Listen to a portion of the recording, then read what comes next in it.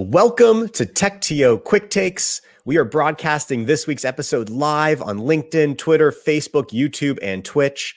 As always, send us your feedback wherever you're watching or listening and let us know your takes. You can also listen later on the TechTO Quick Takes podcast, available wherever you listen to podcasts.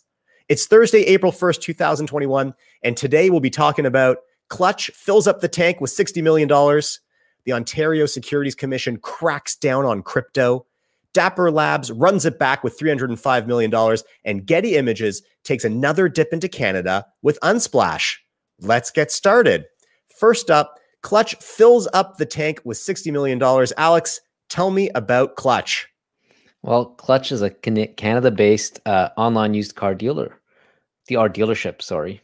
And it's a marketplace. It operates in Halifax and Toronto, and I think it just opened up Vancouver. But instead of me giving you a weak description of it, why don't we get Dan, the CEO of Clutch, up on stage? I love that idea. Welcome, Dan, to TechTO Quick Takes. Now, longtime TechTO community members will remember Clutch's CEO, Dan Park, from his VC days when he used to hang out at disreputable events like ours, looking for the next big thing. And a lot of people dispute this. So I had to go through the archives to find some proof. And I just want to show you, look what I found here. Oh, no. Oh, look at that. Wow. Now, if you are listening later on the podcast, we'll try to include this photo of a young Alex and Dan drinking a beer at TechTO in the show notes, or head over to our YouTube to see it in HD. All right, over to you, Alex and Dan. Well, I have to, that tattoo, that TechTO logo icon tattoo is real, for anyone wondering. Dan, so why don't you tell us about Clutch? Give us your description, because I think people here use car dealership to hear online. They don't know what that means. So what does Clutch actually do? Yeah, so thanks for having me on the show. We actually don't even use the word dealership. We find that taboo in our organization. We call ourselves a vertically integrated online used car retailer. So what we do is we provide a better, cheaper, faster, more transparent way to buy a car entirely online. So instead of spending 4 hours in a dealership or meeting some stranger in a Tim Hortons parking lot, you go to our website, you pick the car you want, you go through our process, and we deliver it right to your door. And these are all used cars, right? All used cars. We take every single one into inventory. We inspect each one. We certify them. We provide every car with a 10-day money-back guarantee. And again, through a very online, seamless process, kind of in a world where you order food with a click of a button or you stream video to your TV or to your home directly, we're offering an easy way to buy a car, something that doesn't really exist in Canada at this point. And Clutch is right now in Halifax, Toronto, and Vancouver. Is that correct? You got it. Yep, that's right. Yeah, and usually when we get CEOs on our podcast to talk about a raise, they're a founder. In this case, you're not a founder. You were at Uber Eats and got recruited. So tell us a bit about who's behind Clutch, how it came into existence. Yeah, so Clutch was started back in 2016 by my partner, Steven Seibel. He was living in the US at the time, had this terrible experience buying a car when he was in Pittsburgh. Started looking around the market. Back then, there was a few kind of earlier stage businesses in the US selling cars online. He's Canadian. I'm also Canadian. We looked at the opportunity here in Canada and thought to ourselves, look, like this is something Canadians desperately need. We're kind of still stuck back in the, frankly, 80s and 90s when it comes to car buying, and we're trying to take that and really modernize that experience for the consumer. And basically, they recruited you from Uber Eats, and you've been there for about a year and a half. You got it, yeah. And surprisingly, delivering. There's a lot of parallels to delivering food and delivering a car. Okay, I wouldn't go on. I want to know more now. Yeah, I mean, look, like we're expanding across the country. We're trying to create a national brand. The team, a lot of earlier stage tech entrepreneurs that want to build something meaningful in Canada. So the talent recruiting is very similar. The organization, city GMs, very similar. And so there's certainly a model that we can replicate when it comes to at least people structure. And then from a consumer experience and consumer brand perspective, there's also something we can do there that's very similar. So that's pretty interesting. And I think there's a couple other similarities I'd like to get to. I'd like to hear about the raise, but before that, how's the last year and a half been? I feel like it's been a roller coaster ride, which you probably experienced at Uber as well at one point. Yeah, I think it's been more of a roller coaster ride here. I think, we didn't have the unfortunate experience with the pandemic when I was at Uber. And so for me, when I joined, it was back in September of 2019. Things were going well, but we were running out of cash. I remember I was literally in my living room. I think I was in the fetal position telling my wife that I think this company, I don't know what's going to happen here because we were running out of cash. I think you and I might have met up for beers at some point in that time. And then we saw our sales evaporate, like literally April of 2020, we basically went to zero. And so, sitting there, a financing potentially kind of closing in mid-April, running out of cash, like, is this company going to exist? Big question mark there. And then demand started slowly coming back. Folks kind of started getting used to the idea of being more locked down and the implications of the pandemic. Saw the need for transportation, public transit and ride sharing, less appealing for obvious reasons. And so people started buying cars again. And for them, a lot of people looked to Clutch, an online solution, to get a car delivered right to your door without having to go anywhere, which I think, as we look kind of a year back now, that trend is going to continue. And we think that, like many other e-commerce categories where people kind of had that initial belief that you needed to go in store to go and get that thing. I think even 20 years ago, the thought of getting shoes online was insane. Yeah. We're thinking that, I think, car buying becomes one of those purchases that people, certainly feel way more comfortable making online. And we're proving that with the customers that we've already sold to. And so that gets us to this week's news. You raised, the headline number is 60 million, but I believe it's 20 million equity and 40 million in debt. So tell us a bit about what you raised, who it's from, how this round came together. Yeah, so that's right, 20 million of equity, 40 of debt. The 40 of debt is from a fund called Upper 90. Upper 90 provides financing to ClearBank. They are the primary source of our what we call floor plan financing, which is effectively to buy inventory. And so that allows us to buy cars. Again, we buy every single car and we take those into inventory, and that requires capital. But it also ensures that the customer is getting a really great experience and a really high quality vehicle, and is the reason why we can then back that car with a 10-day money back guarantee. And then the equity, is more traditional growth capital to continue to scale operations, hire people, and conduct marketing. So I have to ask you one question about this round. I think in the Globe and Mail article that came out when you announced the round, you said you raised twice what you thought you could raise. So what does that mean? It was a valuation, or there was more money out there than you thought? What surprised you about this round? Yeah, a combination of both. I think the pandemic, having been in VC, rounds used to take a long time to come together. You'd have to fly to San Francisco, you'd have to fly to New York. Typically the partner meetings were happening on a Monday. And so you could maybe get one, maybe two every Monday. And so it would take 6 to 8 weeks to even make those rounds, get the feedback, go back and forth in diligence. Kind of in a remote world where you're now, doing deals on Zoom, you can schedule 3, 4, 5, 6 partner meetings on a given day. And so, while we weren't necessarily looking for capital at the time, I think a lot of folks looked to Clutch as a potential investment that they could be making. And so while we weren't looking for capital, we did get a lot of interest last fall. And so we decided to kind of pursue a Series A much, much earlier than we'd anticipated, particularly given we'd raised our seed round in April. Cool. And then when we do these shows, we like to say, what's the takeaway for entrepreneurs or people in the ecosystem? So I usually give a couple. I love to think, put yourself in a founders or someone in the ecosystem. Why is this an interesting news? Other than Dan, everyone loves Dan, and we hope to see another big, huge Canadian company. But what's interesting news and takeaways for people in the ecosystem about this round? I think there's a few. I think the one thing, and I'm certainly guilty of this. Back when I was in VC, I used to just kind of categorically reject Canadian-only companies. And I've heard you talk about this before. I think I listened to the edition from a couple of weeks ago on Wealthsimple.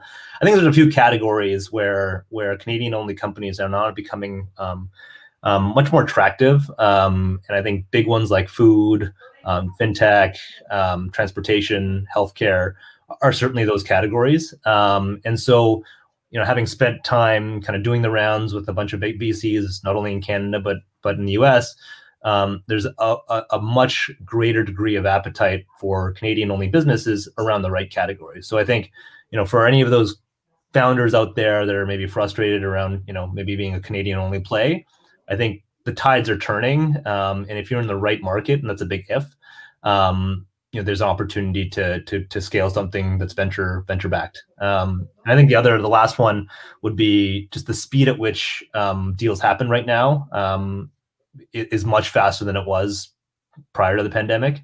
And so, if you're looking to go raise capital, having all your ducks in a row and making sure that, you've got, everything in place before you go out to market, and going out to market quickly is probably the best thing you can do, because it allows for a more robust fundraising process. Awesome. I love those takeaways. I feel like you read my notes. One question with the Canada only play. How much do you think you were helped? Because I think by US and European competitors being publicly traded.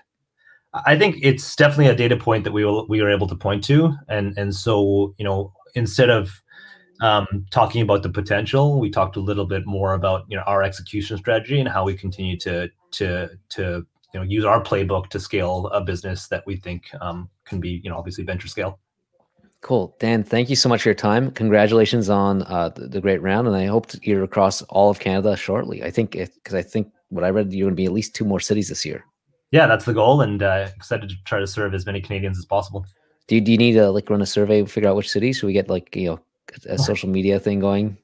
We can do a, those campaigns where if you get enough users and you kind of launch the city. Yeah. So you're going to Yukon next.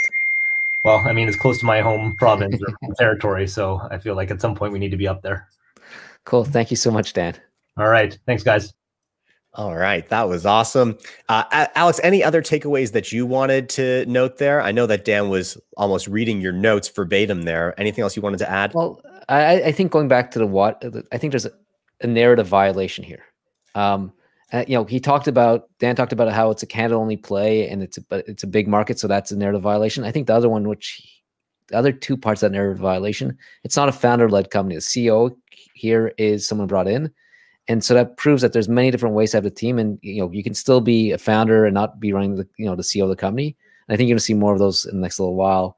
And I think the other thing I'd say with narrative violation is there were basically 2 mature, growing or established marketplaces, cities for local marketplace. So Toronto is growing fast, and Halifax is a bit more mature, just up in Vancouver. Usually, if you talk to any of the local marketplace companies in Canada, they'll be saying, hey, you have to go prove you can open this in Boston or Chicago, or if you look at Ritual or if you look at Jiffy, after Toronto, they went to the States. So I think that just further demonstrates how the narrative violation here.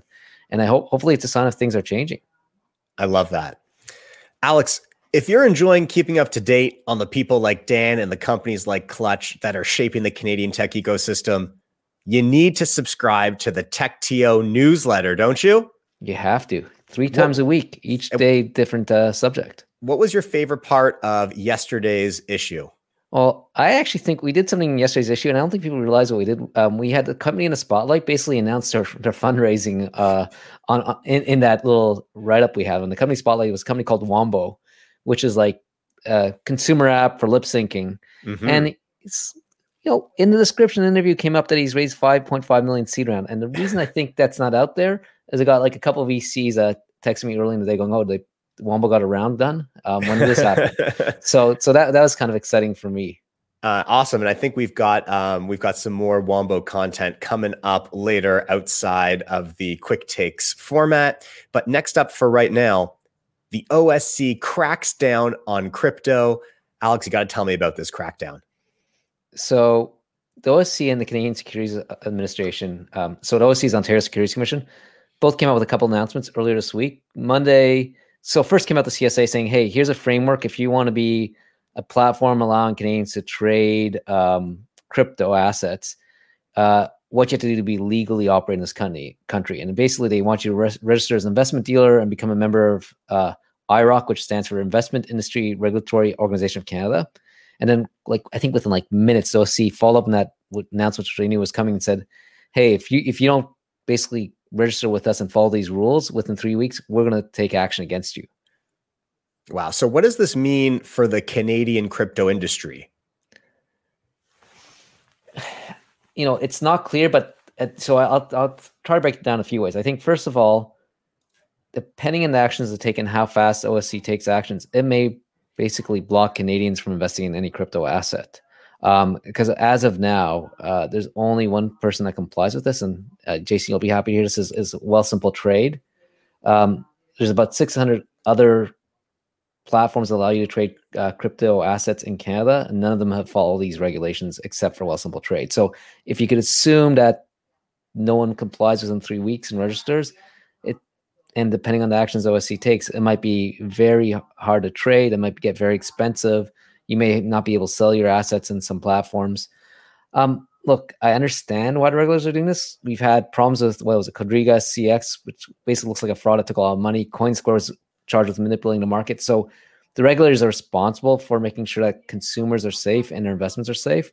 But, and it's one thing to impact consumers. I think the other more important or longer term impact might be here is, what does it mean for our crypto industry?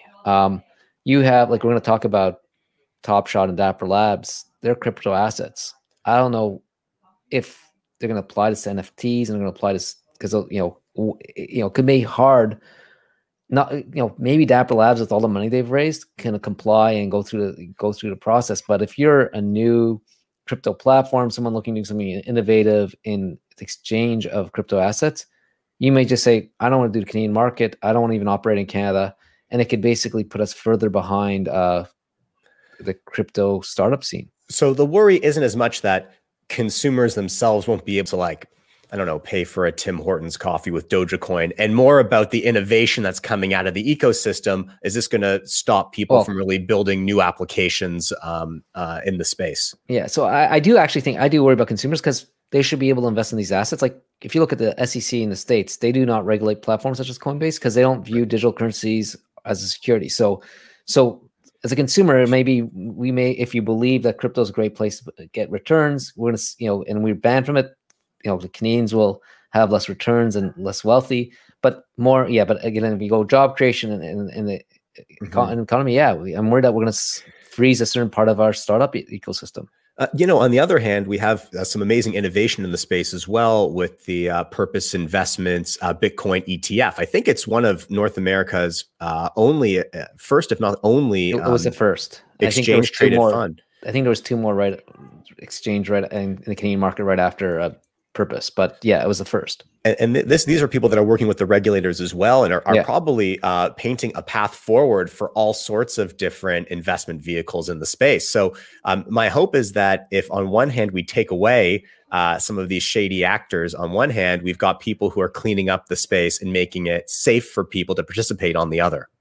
Yeah, look, with my AngelList hat on, I've worked with the regulators. They mean well, and they do, and they move relatively faster than you want, but it's they're in a tight spot. Like, their primary objective is to protect your grandmother, right, from getting scammed or having Zichrono Livracha. But I understand. Yeah, but so, but at the flip side is they have to move fast, and I think something like crypto just keeps them moving so quickly. I feel like we're in the second inning of regulations, and crypto's still moving so fast. And AngelList, like in early investing in, I don't know how many angels in early Canadians invest in private markets, but if you look, the estimates I've seen for like 4.5 million Canadians have owned a crypto asset at one point or another. So it is widespread. It's an asset people want exposure to, but the regulators have to be forced, and there's got to be they have to find a way that works without impeding our ecosystem. So if you're a member of the TechTO community, why should this news be on your radar? Well, I imagine lots of our members invest in crypto. I imagine a lot of them work at blockchain or crypto companies that may be impacted by this. So, first of all, if you're trading on a foreign trading platform, I don't know what you can do, but you have to be aware that they may not allow you to trade soon. I think if you're looking at building a business with crypto assets, trading on it, so again, it could be an NFT exchange. You might want to look into the regulation and see what the burden is and budget stuff so you can be compliant. I'm like, what is Ethereum? Like, there's a lot of people that were early in the Ethereum market, and what do they do, and how does this impact their thinking? And do they all leave the country? I'm not sure. Right. Now, Alex, if you want to join a community of Canadian tech founders, entrepreneurs, and investors to both discuss the implications of what this means for your crypto-related businesses, but also just to be part of something bigger to help the ecosystem. You've got to check out the techtio.org Insider Membership Program. Okay, Alex and I are there every single day answering questions, discussing the news, making introductions, and helping grow the community. Alex, who have you met recently in the Insider Program? So this week I was talking to Christy, I think it's Amen. She's in the prairies, started her career in finance, then saw the light, became an entrepreneur. She's launched a company called Hyon, which is basically helping people that want to sell goods on marketplaces meet people that actually know how to do it. So she's creating a marketplace to enable people to sell stuff on marketplaces. I love that. And what are you going to sell in Hyon first, Alex? According to my wife, a bunch of old electronics. Yeah. According to you and your dad, probably you'll never part with those. All right. Next up, Dapper Labs runs it back with $305 million round. Now, last month on Quick Takes, we spoke about Vancouver's Dapper Labs, Top Shot, NFTs, and the massive round they raised then. What's happening this month? Well, I guess they raised the 300 million more, and it seems like everyone and their mother's investing in it.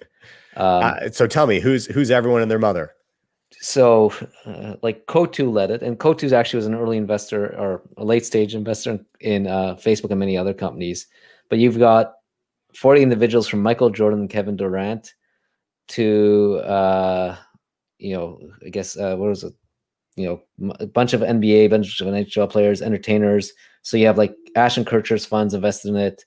You got Shawn Mendes invested in it. Will Smith through his fund, which is called Dreamers, invested in it. And then you had a bunch of VCs that already have exposure double down. This board meeting is going to be lit. Well, I guess maybe we're going to see the Top Shot for concerts or something like that. Maybe we'll get like Will Smith rapping cards and Shawn Mendes like best clips, Okay, let's start with so the thing they have in market, of course, is the Top Shot NFTs. Tell me a little bit about the stats. What's happening with this NBA offering? I think last time we talked, which was a month ago, they were talking about 200 million in transactions. They're now up to 500 million, so that's 2.5 times a month, and they have 800,000 accounts registered in the public beta testing. So it doesn't sound like beta anymore, but that's a lot of accounts signed up for a crypto asset. So I think the Top Shot continues to grow, continues to see interest. But I think the underlying story here, which I guess for me is more interesting, is how they're enabling what the blockchain they're using as a blockchain. They built a product called Flow. Okay, that's interesting. So tell me more about Flow exactly. So I guess what Dapper Labs learned with CryptoKitties, I don't know if you remember that, Buzz, like they basically melted Ethereum blockchain. And so they said, we can't have, we need to make a more consumer scalable blockchain. So they produced their own open source blockchain called Flow. They say it's to handle mainstream customer applications at scale. And so it's got a couple interesting things. First of all, it takes fiat currency and credit cards. So that means it takes USD, Canadian. You don't have to go first buy, Bitcoin and change Bitcoin into something else. So it takes away some of the complexity of crypto. It's scaled to handle extremely high transaction volume. So one of the things with low fees and low environmental concerns. So one of the issues you have with either Ether or Ethereum or Bitcoin is the number of transactions you can do per second are limited compared to something like Visa. And there's a huge transaction cost that they pay to nodes, and there's a huge environmental issue. So Flow supposedly takes care of this. And it was purposely built for NFT marketplaces. And you have supposedly Warner Music, Ubisoft, Warner Media, UFC, and thousands of other third-party developers already and artists already building upon Flow. And so you mentioned it's open source, so like anyone can build their own marketplace on top of that. I assume so. My view is like lots of open source projects. There's probably some stuff you can do for free, and there's some premium services that you can pay. And I'm not sure where Dapper Labs. And so is the opportunity that people are seeing with this round, is it for the commercialization of Flow, or is it just for them to continue to repeat the NBA, the NBA experiment with other brands? So it's definitely, I think it's depends on who you're the investor, right? I think these athletes see what's going on, and they know that all the other leagues are going to do this. So you got the NFL, NBL, Major League Baseball, you got hockey. So they see that, and there's a bunch of IP licenses that Dapper has. So there is a bit, hey, if 800 million transactions every month or whatever it is, they get a cut of it. This is an interesting market. So I think there's a subset of people that say Top Shot knows how to build a cool IP. If they leverage other people's IP, it'll be a huge market. And I think there's some people looking, hey, this flow could also be interesting blockchain to be associated with. So not sure exactly what people think, but I imagine it's a bit of both. And why is this interesting for the TechTO community? Well, this shows you what exponential growth looks like and what it does, right? Like most people don't I think when people venture scale and they hear exponential, they don't, they still think linearly. And you're talking about something that's gone from 200 to 500 million transactions in a month. There's 800,000 registered users in, I don't know, a couple months. So just idea of scale and the money that attracts. And I think this now plays into our previous topic. What happens now with the OSC regulations and how does this impact it? Right. Because I look at now if with the impact Dapper's having, and if we believe Flow becomes an important blockchain, what are spin-offs and implications for Vancouver? Now, again, their team's probably partially remote given the current environment, but they have a core team in Vancouver. And, when you see a big company succeed, like Shopify, they start spinning off employees that understand e-commerce, in this case, understand NFTs, understand the Flow blockchain. What could this do to juice the Vancouver ecosystem? Sure. So we've got both Ethereum and Flow with some Canadian roots, which is pretty exciting. Alex, we have some really exciting live streams coming up. We've got Founders and Funding, the untold stories behind the raise, where you, Alex, you sit down with a venture-backed CEO and the VC partner that made the bet for a candid conversation of how it all happened. Who are you going to be sitting down with on Friday, April 9th? So Chris from Radiant Capital and Lloyd from Boast.ai. So Boast.ai just raised, I think it was a $100 million round. Chris, Radiant Capital is somewhere between a traditional venture firm and a PE firm. So they're not looking for the 100x return, but they're looking for more, quote unquote, guaranteed, 10 bagger. So should be an interesting, I think Boast.ai is one of those slow burns that have now gone into a huge flame, and it'll be interesting. And Lloyd's has a lot of energy, so I'm looking forward to it. You'll also be able to listen later on TechTO's Founders and Funding podcast, available wherever you listen to podcasts. Then on April 12th, we have the next episode of TechTO Together, where we introduce the Canadian tech ecosystem to some of our favorite entrepreneurs from all around the world who are scaling incredible businesses so that we can learn from them and grow together. Alex, what do we have coming up on April 12th? Well, April 12th is brought to you by the letter W, because we have founders from Wonderschool and Rapbook. Wonderschool is changed how daycares operate. Chris, the founder, is based in the Valley, and they're going to be talking to us about that. And then you've got Nason, who's coming on from Rapbook, and Rapbook is basically a mashup between fintech and entertainment industry, making it easier for you to run your TV or film production. And then we have TechTO Talent, where we share the insights on building a career in tech. What's happening on April 21st? Well, apparently I'm going to get a lot smarter about tech recruiting and have a conversation with some people from Shopify and a few other people busy recruiting tech talent.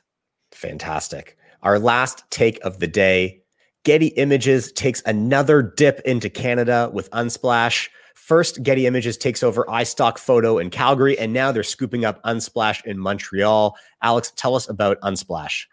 I think Unsplash is everyone's favorite source for non-copyright images they can use in their presentations, in their websites. So Unsplash is Montreal-based. Started off as a Tumblr blog, if you remember Tumblr, and basically they've become the go-to source for cool photography that you can search, download, and use in basically anywhere. And it's kind of a cool model. I know that, I use Unsplash's API at my business, and we don't pay anything for it. Can you talk a little bit about that? Well, also, I think their business has a few different angles. Like, I think what's most interesting to me is actually, not sure which one it is Unsplash Brands or what they call, because they actually pay, brands pay to be included in their search. And so I guess the example is, let's say Tim Hortons can pay to include a bunch of Tim Hortons cups. So when someone searches coffee, you see a coffee mug and Tim Hortons comes at the top, because the idea there is, hey, you get more visibility for your brand, and it doesn't stay in one place. That person puts that in a presentation. They go, when you did live events in person, they go and sit in front of 1,000 people, and then they're talking about coffee, or they bring up the slide, and there's a Tim Hortons advertisement right in front of you. Mm-hmm. So it's interesting where they've taken the exact opposite. Everywhere else, who you're targeting, it's a very targeted market. You come up with your own content. They're saying, hey, people are searching to include free photography. Why don't you pay to be included there? They also have a couple other products. One's Unsplash Hired, which is now to, if you're one of the top photographers or a creative artist, you can see their profile and you can just literally click to hire them right there. So a bit of a person marketplace. The API, I'm not sure. Do they charge you for the API? They don't charge me. I'm pretty sure they take the information of the searches that our customers do, and they use that data to talk and which pictures people select, and use that data to maybe understand from a whole bunch of unstructured images which are the most popular. Yeah. So what's the most popular on a venue? I don't know. Probably a nice, relaxing beach somewhere. So this is exciting news. Can you tell us a little bit more about this deal, Alex? Well, not much has been disclosed about the acquisition price. So what I can tell you a bit more is about what that Unsplash is going to be an independent company, division, separately run, with Michael still in charge of it. Isn't that what they always say at the beginning, though, Alex? Yeah, and I think in this case, I have a feeling that they have to say independent, because Getty's business model is so different that if they do merge the two, and they'll just be imagine the KPIs and what success looks like for the two organizations are so different, right? That and I think I could believe that Getty could boost, I think the Getty resources and distribution can boost the ability to get Unsplash to be much bigger. So I think I actually think there's sincere desire to do this in the near term and to see what can happen. Is this an example of like a Goliath picking up a David here and making sure that this new model doesn't come and threaten the throne? Yeah, no, I think it's two very different use cases. I think Getty's very smart at acquiring. It wants its own ecosystem here of images. Mm-hmm. And so any business model that exists, they want to complement, and they can, there's probably some shared services they can take advantage of. They could probably cross promote. Hey, you're a good photographer that we use in Getty, but maybe you have a bunch of images you want to, get out there and get some business. I don't have a really big insight into how Getty thinks. Mm-hmm. But again, this is not happened overnight. They first met Getty Images in 2016. So, this is a 5-year relationship ending up in a marriage. So tell me about the takeaways for the TechTO community. Well, going back to that, acquisitions don't happen overnight. And I think the best companies get bought, not sold. So my guess here is, you meet a company, you meet a potential acquirer in 2016, eventually it becomes a must own. Someone wants to stake their reputation within the organization. So, doesn't happen that fast. Getty seems to I don't know if Canada's great at creating interesting new businesses around photography and stock photos, or if Getty just likes shopping in Canada. So my guess is if you're going to start something around stock photography or images, get to know Getty sooner rather than later. And I think the other thing is, my guess, because you haven't seen the valuation number here, is that the exit was good, but not a venture home run. Again, and not everything has to be venture size. But, which also, because, the flip side of Exponential, you're talking another company that has incredible numbers. I think they've got thousands of partner integrations. They've got 3 billion downloads, 2 million images on Splash. And my feeling is this is, a double or triple outcome, but not a home run. So it's really hard to build a sustainable, large, impactful business, no matter what happens. And it's not over till it's over. Oh, it always is. Thank you, Alex. What a week in Canadian tech. If you haven't already, I need you to like and subscribe wherever you're watching or listening, and we will see you on the inside. We're in the business of delivering impossible things. We're in the business of delivering things that nobody's ever seen before. If you build that culture, you'll come up with really cool and innovative stuff, and literally could be in the next multi-billion-dollar idea. So this conversation is largely going to be about scaling yourself and scaling your leadership team. I want to talk about one of the biggest struggles that I think a lot of startups face early on, which is building initial traction.